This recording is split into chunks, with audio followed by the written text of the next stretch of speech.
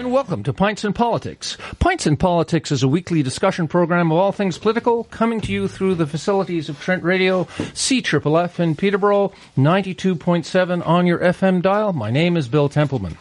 In addition to this radio show, Pints and Politics is streamed live from the Trent Radio website. We also have a podcast at pintsandpolitics.ptbopodcasters.ca. The podcast of tonight's show is usually uploaded by noon the following day. And every Thursday, a small crew of local pundits gathers at the Garnet Pub, Aylmer and Hunter, here in Peterborough at 5 p.m. for an informal gathering where we talk about all things political. All are welcome. Please join us. We post on Twitter at Bill Temp and on the Cooperate Peterborough Facebook page. Joining me tonight in the studio is our panel to talk about the importance of Peterborough's natural heritage sites and their status in the city's official plan review. We have Ian Atteridge, Ben Wolfe, and Dylan Radcliffe. Welcome all.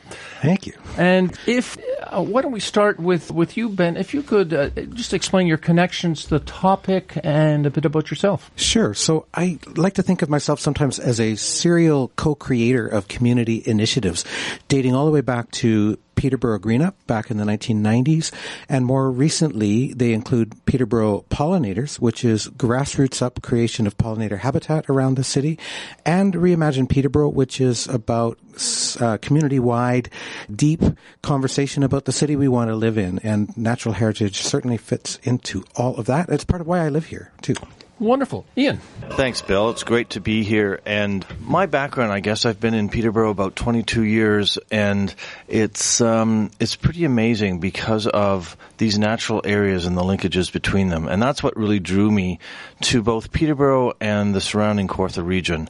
The water, the lands, the plants, the animals, the spirit of this place. And I'm trained as an ecologist. I'm also trained as an environmental lawyer, and I'm very much involved with different groups around the province and beyond in how we might conserve some of these important places, both locally and at provincial, national, and international level. Thanks. And Dylan? Yeah, so just thanks for having me here today.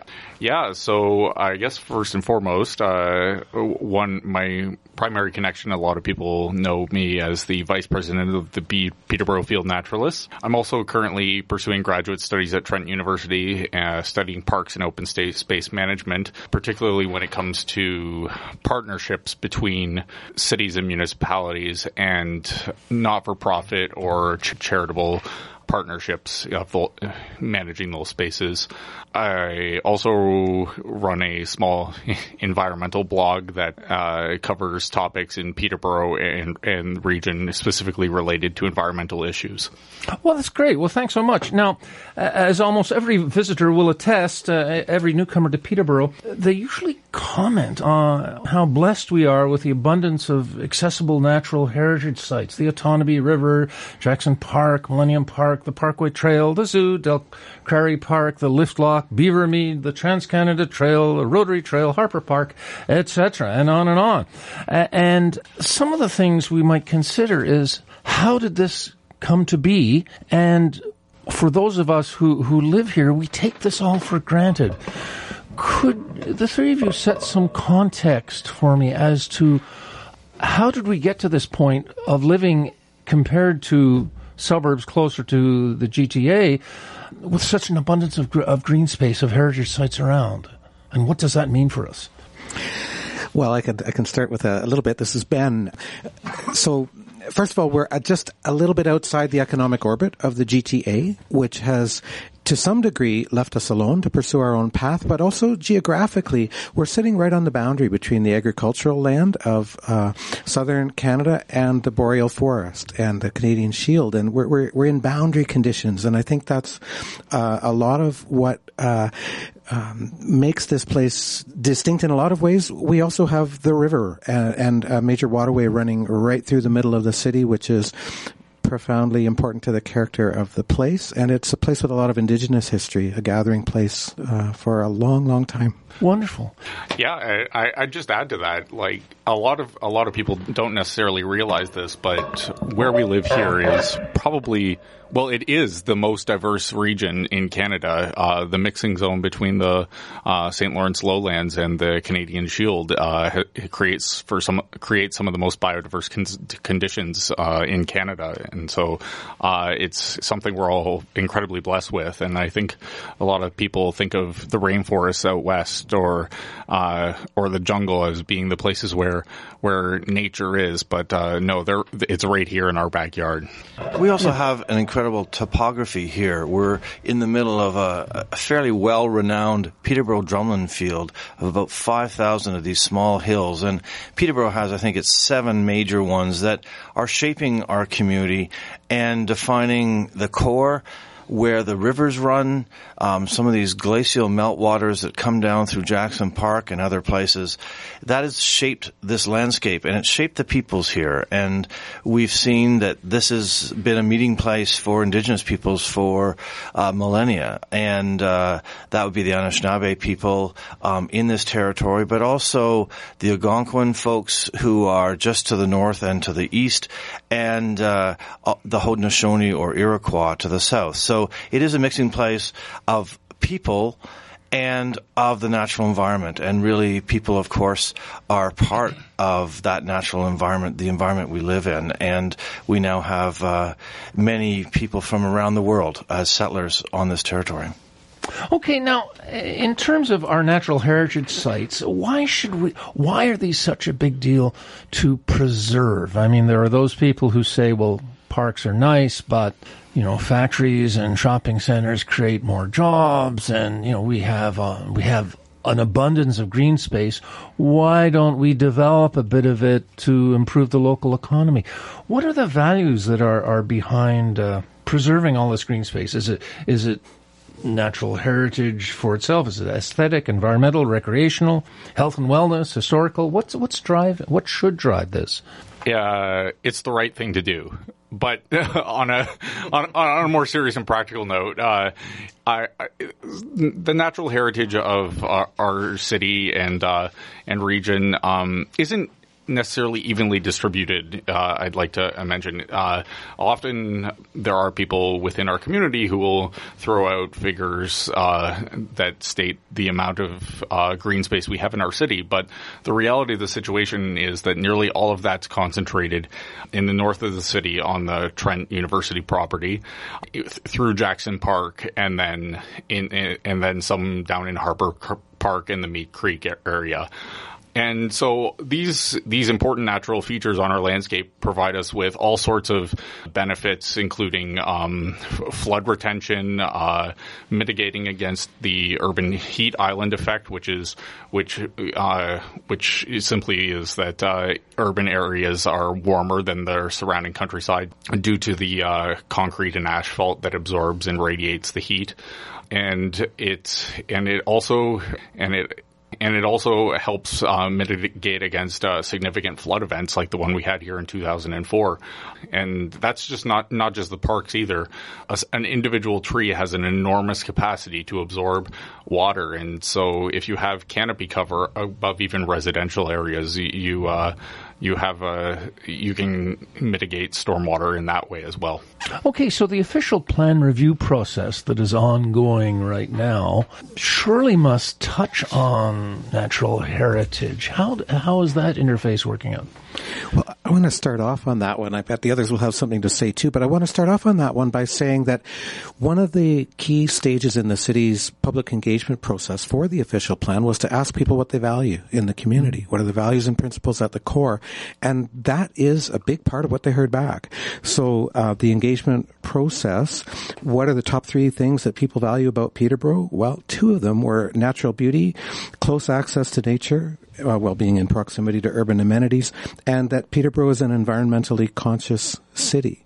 So when they went to write the vision statement for the plan, which is to guide us for the next 25 years, that language got a lot of priority based on a lot of public feedback, and the vision statement includes the words, a community distinctive in its natural beauty, heritage, and leadership in sustainability.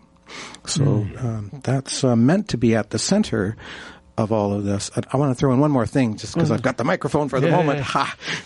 Which is that what is it we're trying to sustain here? Well, we're trying to sustain life, and what we're talking about with natural heritage is the living systems that all life depends on, and we tend to treat them as an afterthought or as just one layer on a map, and they're the basis of everything.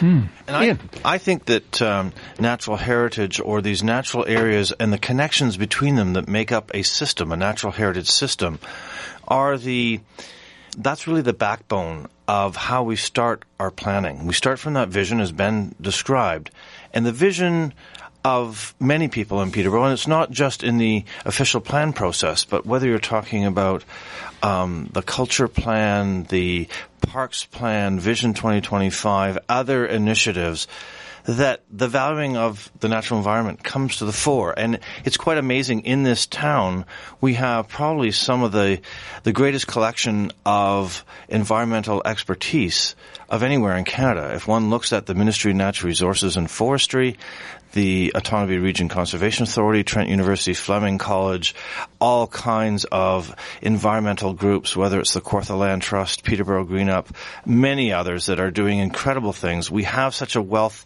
of understanding and connection to this natural environment. And that is important day to day for certainly recreation, but it's also for our physical health.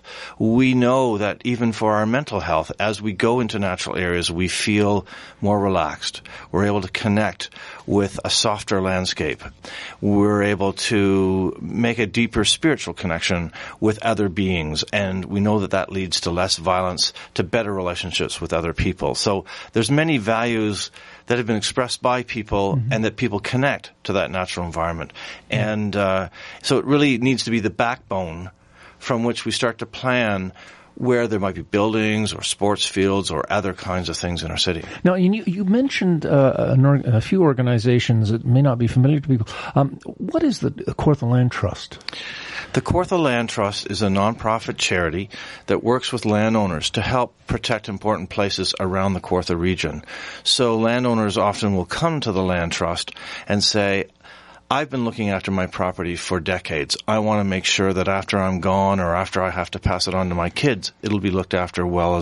And so they may donate that or enter into an agreement with the Kawartha Land Trust. The Land Trust has been around for close to, I guess it's 17 some odd years. And it's been doing a lot of good work around our region. So that land, in effect, becomes parkland for the public to access? It's protected for its environmental values. It depends on the site. There's quite a network of trails on the north shore of Stony Lake that have really connected a number of private parcels and lands that are owned or maintained by the Land Trust. And that is enabling the cottage community and other visitors to come and really enjoy the outdoors and see a variety of the habitats that are there. Great. Dylan, you had coming in.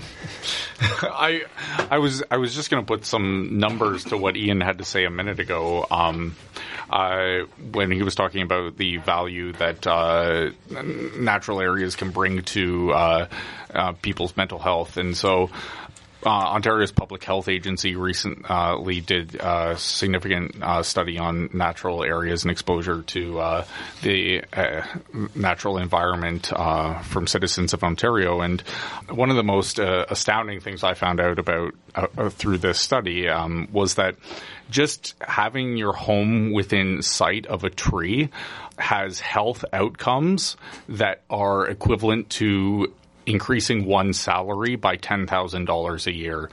And so just that alone is such an incredible statistic, and it really goes to show the value of what natural systems can bring to our own lives as well. Yeah.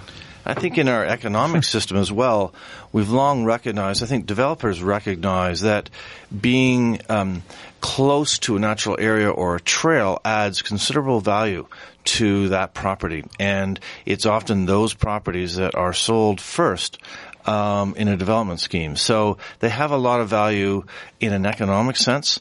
I think that bird watching is seen as the one of the second largest activities, recreational activities of people in the United States. That adds a lot of value. There's a tourism conference today about connections with the Trent Severn Waterway and trails and other opportunities. The Taste the Kawarthas concept. There's a lot of connections to land in this region, and it has economic value, it has health value, it has intrinsic value. But how does the conflict maybe between developers who earn their livelihoods by creating communities, building houses, selling houses that have to be situated on lands close to Peterborough or within Peterborough, how does that play off against the preservation for all the three of you have been referencing? In other words, how do those decisions get made? Well, do we leave the tree or do we put in a street? Yeah, I think you're getting to the essence of some of the planning work and the science that goes along with it that needs to happen. But my quick answer to your question would be not well enough. That even the best systems that we have right now are in an early stage of evolution. They're very partial. They tend to have been created as part of development process, not as part of environmental protection process. They tend to be constraints on development rather than looking at whole living systems to begin with and asking larger questions of what they need. I've got a little bit here I want to throw in if I can. There's a gentleman by the name of Bill Reed. He's a consultant who he runs a company called Regenesis, and he's an architect, and he's called in on development projects, but he's called in as an environmental consultant with a view to whole environmental systems. And he asks this beautiful question of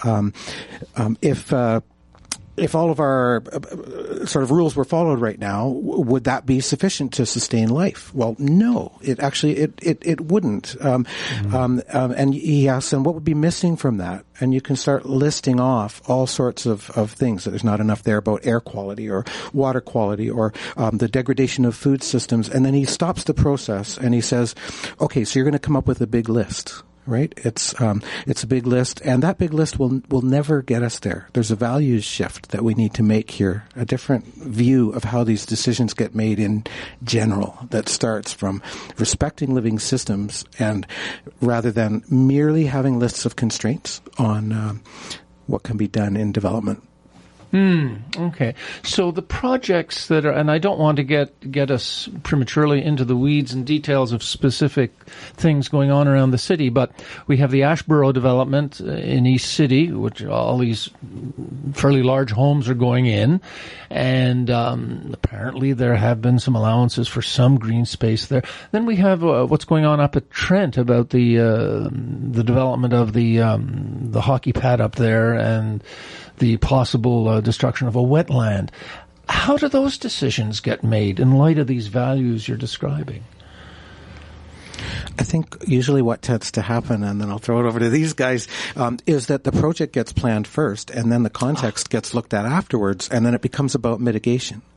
And that's a lot of harm is going to result in doing things that way.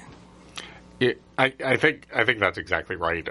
Really, when it comes to these sorts of projects, it comes to mitigation, and and when there's so much money riding on the table, like the Twin Pad Arena was estimated to cost $23 million, and so.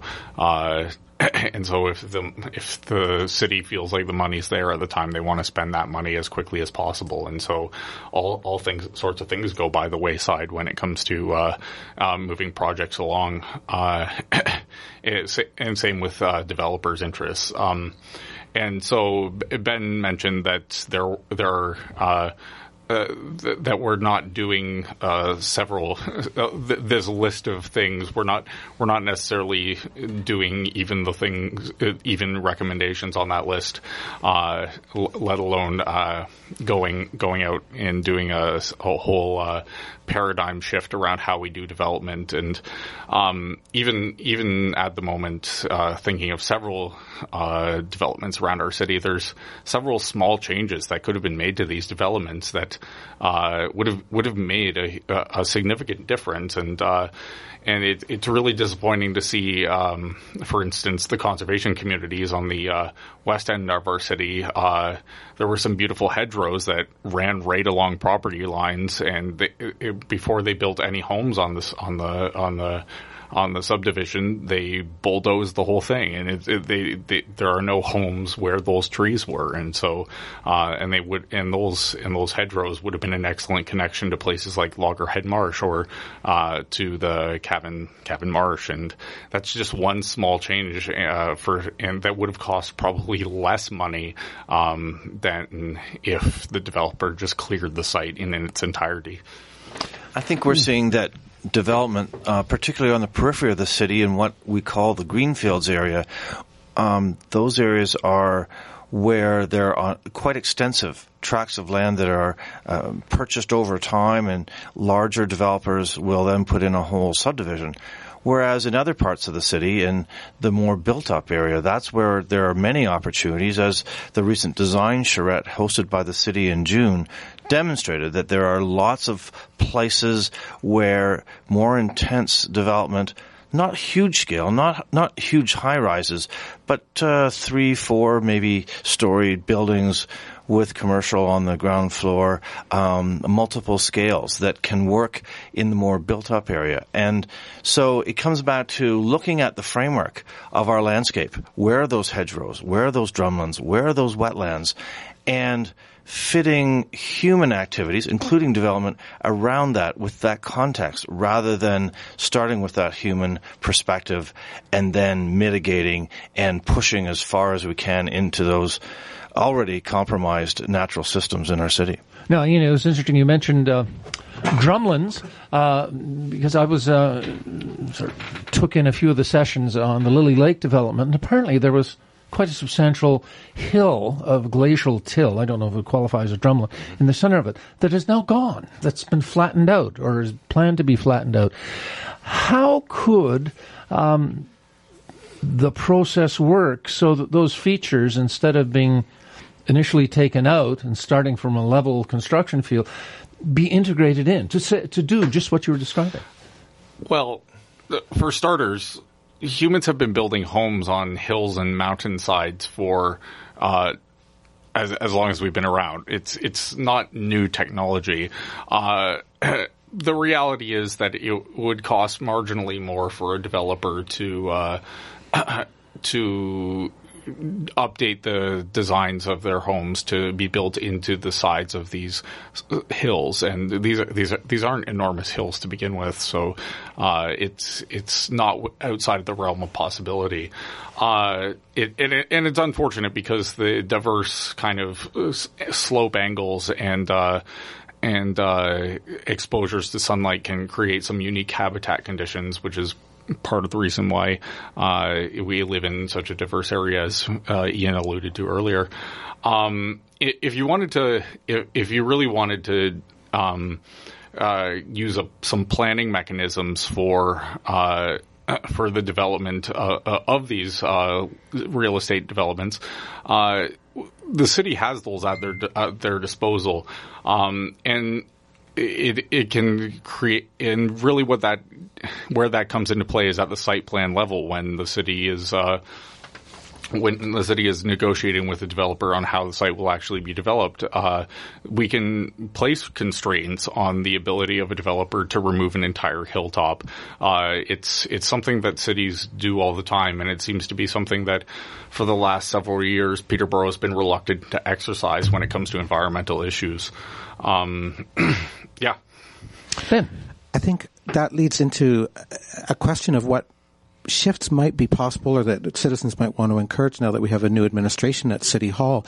But one that's been on my mind for years is just a lack of capacity on natural heritage at the city, and also the way that the administrative structure at the city has put that under parks and under public works. And we've had actually some incredible people doing some amazing work on natural heritage who've been just stymied by the fact that those values and priorities might not have been there in the administrative structure over their heads. There's a woman named Kathy Duick, who was the original creator of the Ecology Park and who did some really beautiful work in Millennium Park over the last couple of years, more than that, in naturalizing plantings and creating pollinator habitat rather than gardens that are just pretty. And the way that the city's structure was set up, the only position that she could have in the winter was driving a snowplow. And it's just an example of the sort of the there could be a lot more vision about what matters. And I hope we might see some of that shift. I think we heard some of that last night. Last night was the inauguration of the new city council, and we heard it in a number of ways. Chief Laurie Carr of Hiawatha First Nation was there, welcoming people to the territory of the Mississauga Anishinaabe people, and she spoke of the treaty relationship that is in place between settlers and the indigenous people of this territory. She also spoke, and it was almost like a plea for the new council to take into account the impacts of their decisions on the lands and the waters. And I think that's a new perspective that we don't always see. We have had a Natural Areas Advisory Committee in the past. Last night, Mayor Diane Therrien spoke about establishing an Environmental Advisory Committee, reestablishing that, bringing those values more to the fore, and not just Environmental Advisory Committee, but other committees where there are going to be many more people from the community bringing their expertise, their experience, their love of this town to the table to help make those decisions along with council and the staff. Dylan. Yeah, I just wanted to mention, with the previous administration, I think because a lot of these issues got sent to the back of the queue, it ended up biting city council and the senior city staff in the butt a little bit. We can see several projects around the city that, due to either opposition by citizen groups or by local First Nations, that that the projects were unable to move forward after an enormous amount of funding was put in place for their completion. Right now, the city has an active injunction filed against it by the Department of Fisheries and Oceans, and that's just as a result of poor environmental planning or not planning at all. I think we've also seen lots of examples. People in this town care about their natural areas, and we've seen them go to the wall for wetlands, whether it's Loggerhead Marsh, whether it's Harper Park and Creek, whether it's Downers Corners wetlands, other wetlands that... The Parkway even. The Parkway, yes, where people have stepped forward and have filed appeals and have gone to planning tribunals. It used to be called the OMB, the Ontario Municipal Board, and they've gone and brought their expertise, their case, and have really influenced that decision. But as Dylan says, it has set back the progress of those subdivisions and other projects by years. And so there's a way, as Ben was initially talking about, there's a way of changing a mindset, reflecting those values, using the full suite of planning tools so that we can find a way that humans can live in this place, but to respect and value and protect those natural areas. There are tools. Ben, you were on the verge of an insight. Oh, let's see if I can come up with one. Yeah. So I wanted to talk for a minute about just how much citizens can do and have done to lead the way on some of these issues, and even to engage the system in ways that it ought to be working and hasn't. So, two stories, and I'm actually really excited Dylan is here because I'm hoping he'll say more about one of these stories. But I'll start with the Parkway, which is that the the community, the citizen response to the idea of putting 4 lanes of traffic through the middle of Jackson Park was described by the city itself, by the clerk's office, as the most overwhelming outpouring of citizen opinion on any issue in memory. There were 6,000 people who signed a petition against that project, of whom over 1,600 wrote personal comments to council on why it mattered to them that not happen to Jackson Park.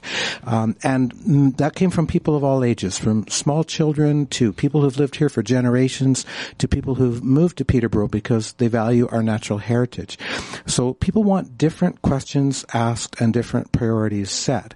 And the other one I wanted to mention and then pass the baton over to Dylan is why is it that Harper Creek is now protected or has been designated as a provincially significant wetland?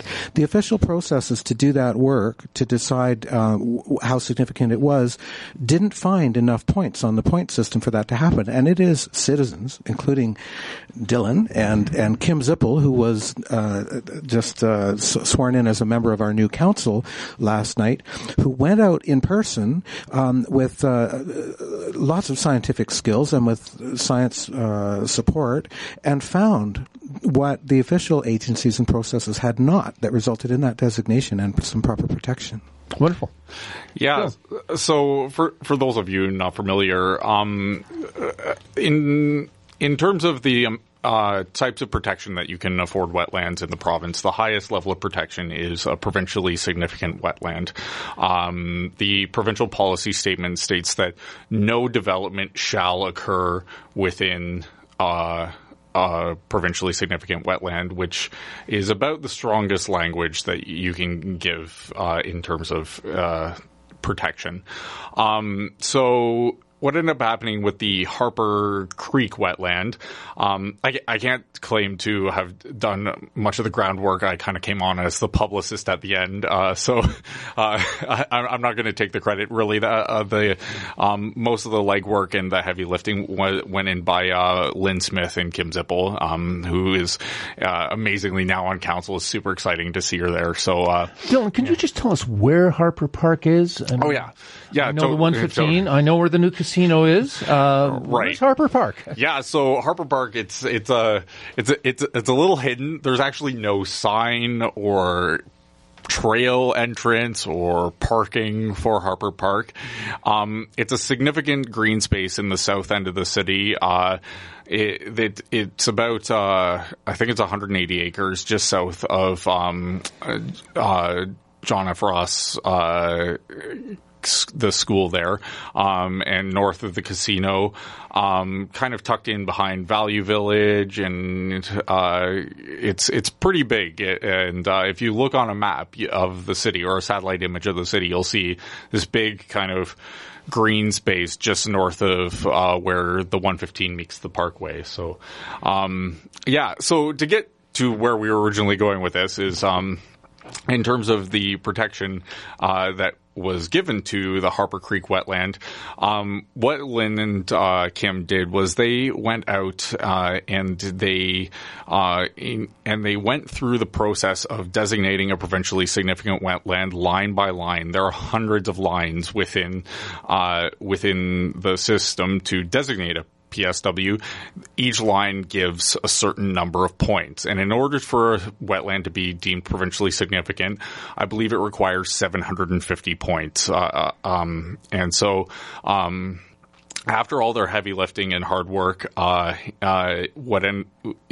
Creek wetland was designated as a provincially significant wetland. It received a desktop upgrade from the Ministry of Natural Resources after Lynn and Kim submitted all of their findings to the MNR.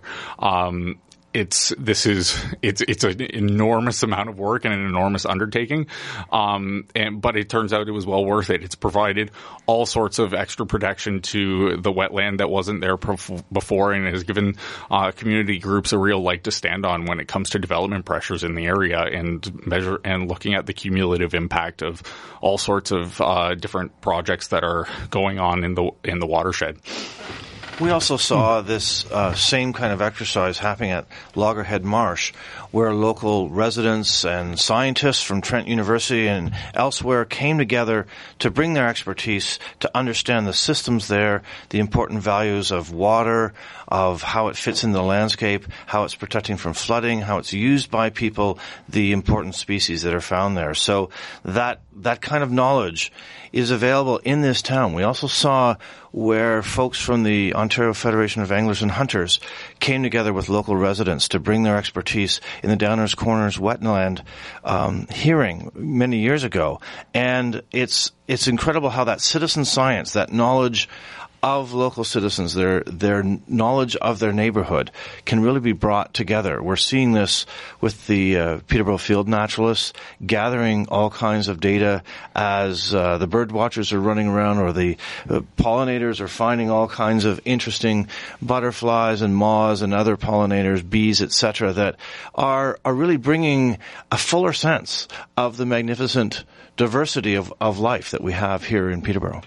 So how do we deal with let's say a potential conversation? Maybe we should do this at one point. Have 3 developers join us and hear them say, well, look, we need to create growth for the city. We need to provide new residents, new buildings for a population that wants to live here.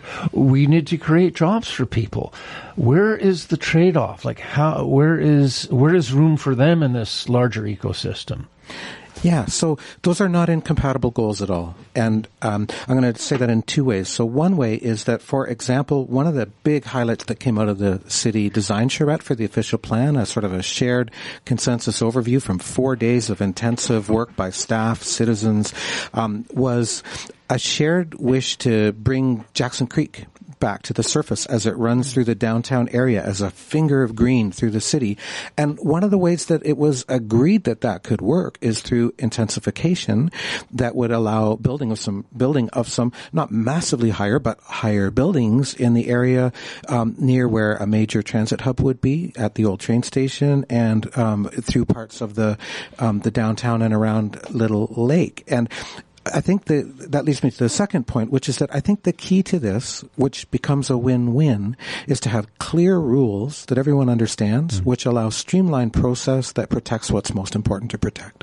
Wonderful. Oh, thank you for that explanation, because often what is thrown against the advocacy the 3 of you are presenting is, well, you sound like the tribe of no. You want no growth, you want no building, and that'll kill the community. I mean, speaking with a business cap on, and what you're describing would work well. Yeah. And we're also seeing, as I mentioned earlier, the economic value of green space and the functions. If we don't have to put in massive sewers and have people supervise them, if we retain our wetlands or create swales or other ways of letting the water filter back into the ground to support our springs and our water table, those kinds of things are sometimes called green infrastructure. If we are designing with nature, then we're saving money and we're retaining those functions with a much lower cost. That is saving every taxpayer, every developer in the city a whole bunch of money. And we're also creating a more attractive city that is going to draw people to this area. Right. Dylan. Yeah, and just simply, I'm sure all of these developers who are currently tied up in court at the moment due to citizen opposition would appreciate not being in this position in the position they're in right now. And so working in collaboration with the local community can lead to economic benefits in that way as well. We certainly have seen over the last couple of decades where provincial guidelines or policies, the provincial policy statement, as Dylan mentioned, it's providing guidance as how do we do good planning in our communities.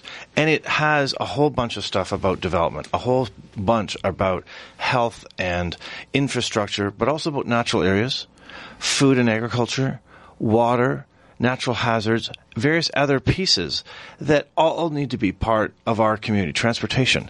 And so it brings this together, and we are seeing how each community can then take this guidance and apply it to its own landscape and to its own values.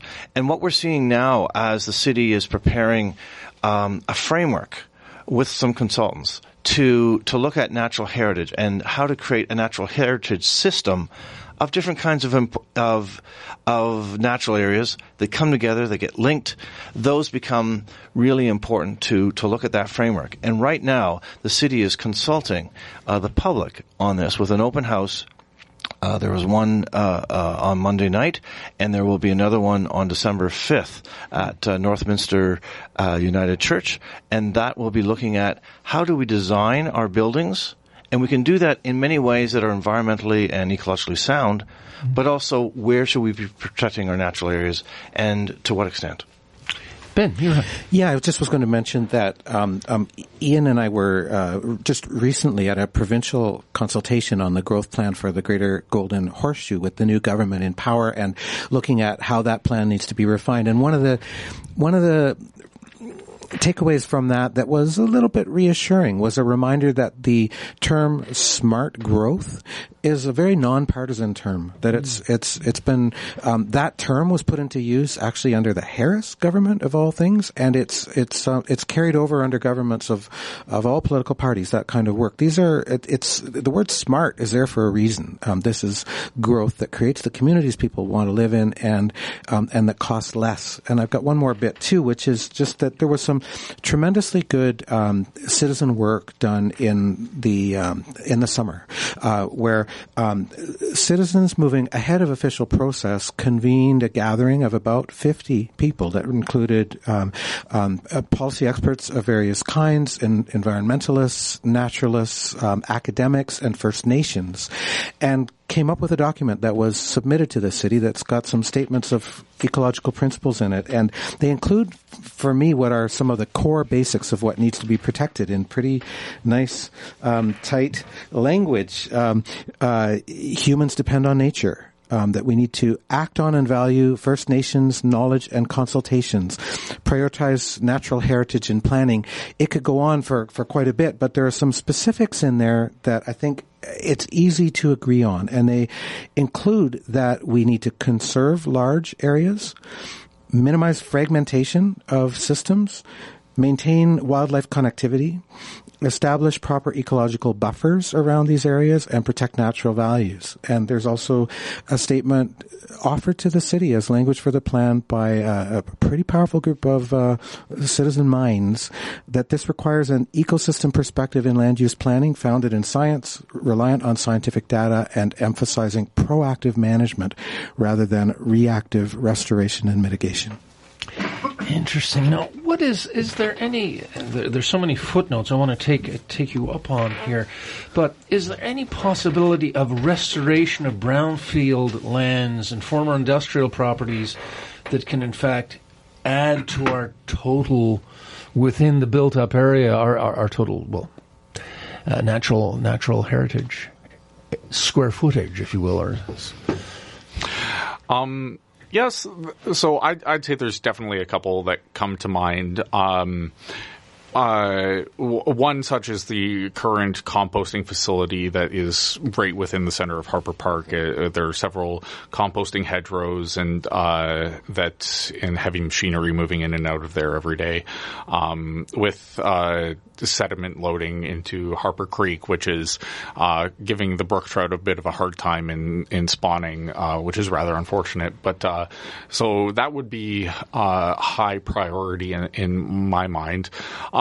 Now, the problem, not necessarily the problem, but the problem with the brownfield sites in particular is that if you're turning them into natural heritage areas that have recreational value, you do have to protect humans against potential contaminants on those sites. And we know there are several brownfield sites within the city that have PCBs and other extremely harmful pollutants that can have serious negative health implications on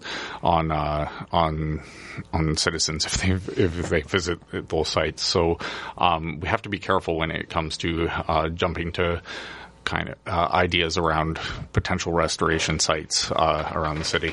Yeah. I think that those are ideal sites for looking at redevelopment. There's all kinds of provincial guidance.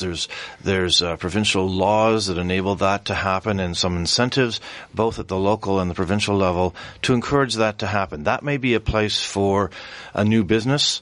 I think we are looking. There has been discussion about expanding Peterborough's boundaries to take in new areas for industrial development and larger complexes.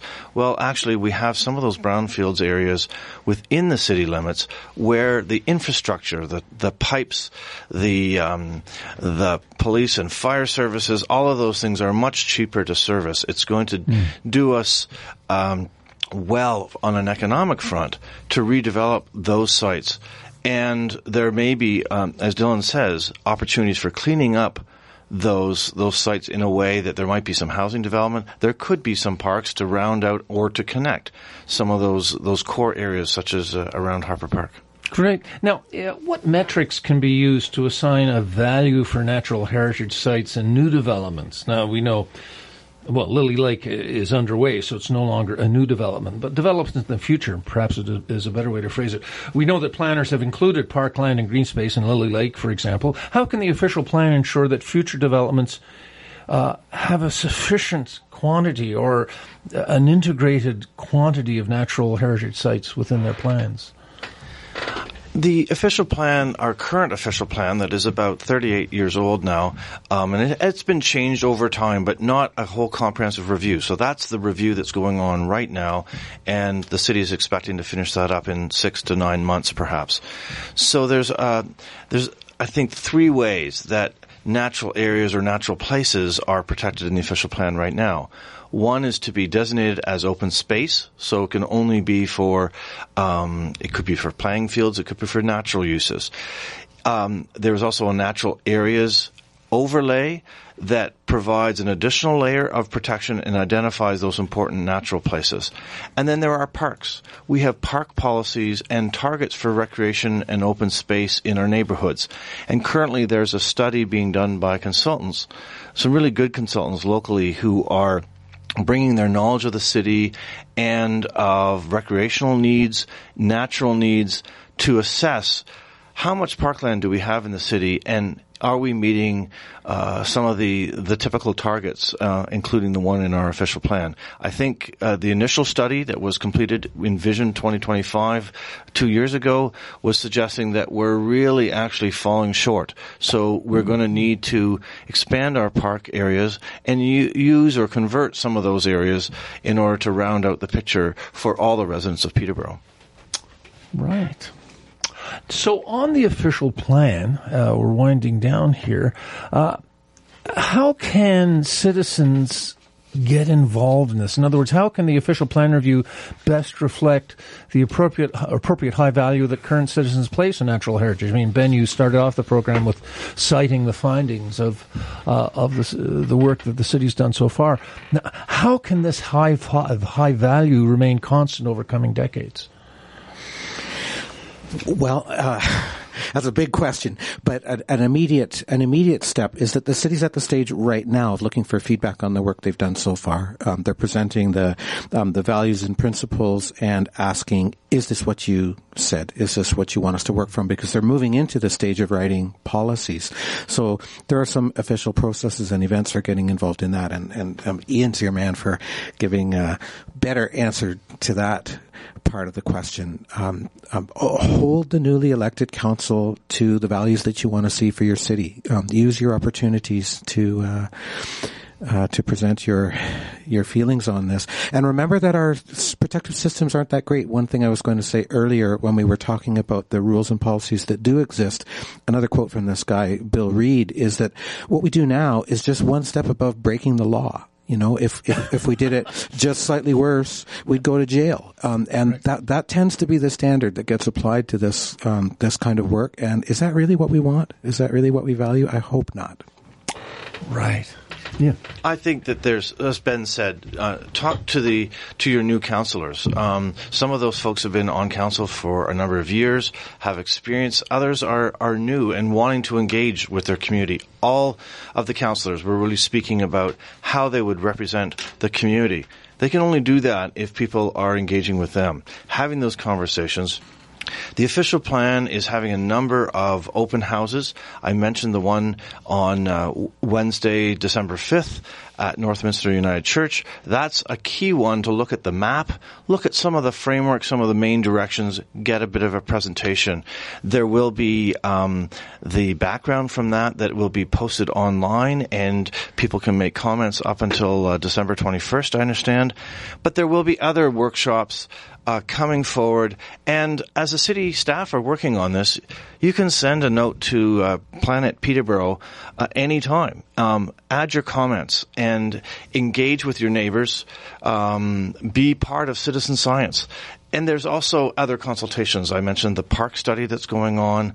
There will be an environmental advisory committee that council will consider. Some other applications, actually, for different committees at the city that are open until December 14th. People were invited by the mayor last night at the inauguration to get involved in shaping the city and creating together the kind of city that we want to live in. Well, that's great. Now, we have about 3 minutes left, so maybe we could move into a place where we can sort of bundle this up and the impression we want to leave our listeners with as to what they can do. I just wanted to expand on one thing that Ian said was about citizen science, and there's all sorts of opportunities to participate in our local community. There are several projects on iNaturalist. You can get the app on your phone and submit your sightings there. There's also eBird, which is another great citizen science program, or the Christmas bird count that's upcoming and run by the Peterborough Field Naturalists. Those are some great opportunities for everybody to get involved in. Harper Park was protected mostly because of citizen science. So, yeah, and as for all the people over the last 8 or so years who spent the time in the trenches just working to protect the places we love, like now that we've got a council willing to work with you, it's time to get to work. So it's exciting. Thank you, Kim Zippel.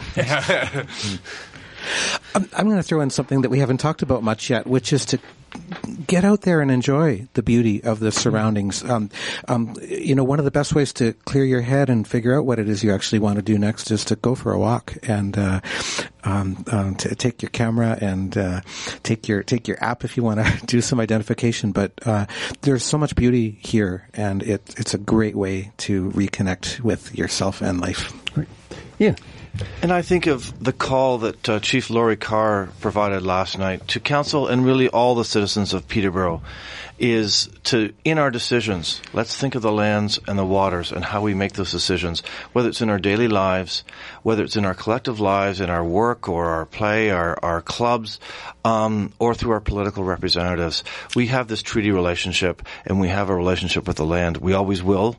Whether we recognize it or not, we need to respect it and really protect it. Now, Ben, as we wind down, you have something you'd like to read. Please. I do. Yeah, I brought a poem as a possible closing for this, and it's ironically titled School Prayer, because it's anything but, by Diane Ackerman. In the name of the daybreak, and the eyelids of morning, and the wayfaring moon, and the night when it departs, I swear I will not dishonor my soul with hatred, but offer myself humbly as a guardian of nature, as a healer of misery, as a messenger of wonder, as an architect of peace. In the name of the sun and its mirrors, and the day that embraces it, and the cloud veils drawn over it, and the uttermost night, and the male and the female, and the plants bursting with seed, and the crowning seasons of the firefly and the apple, I will honor all life, wherever and in whatever form it may dwell, on earth my home, and in the mansions of the stars. Wonderful. Well, thank you so much. So, Ben Wolf, Ian Atteridge, Dylan Ratliff, thank you for coming in, and thank you for all your insights.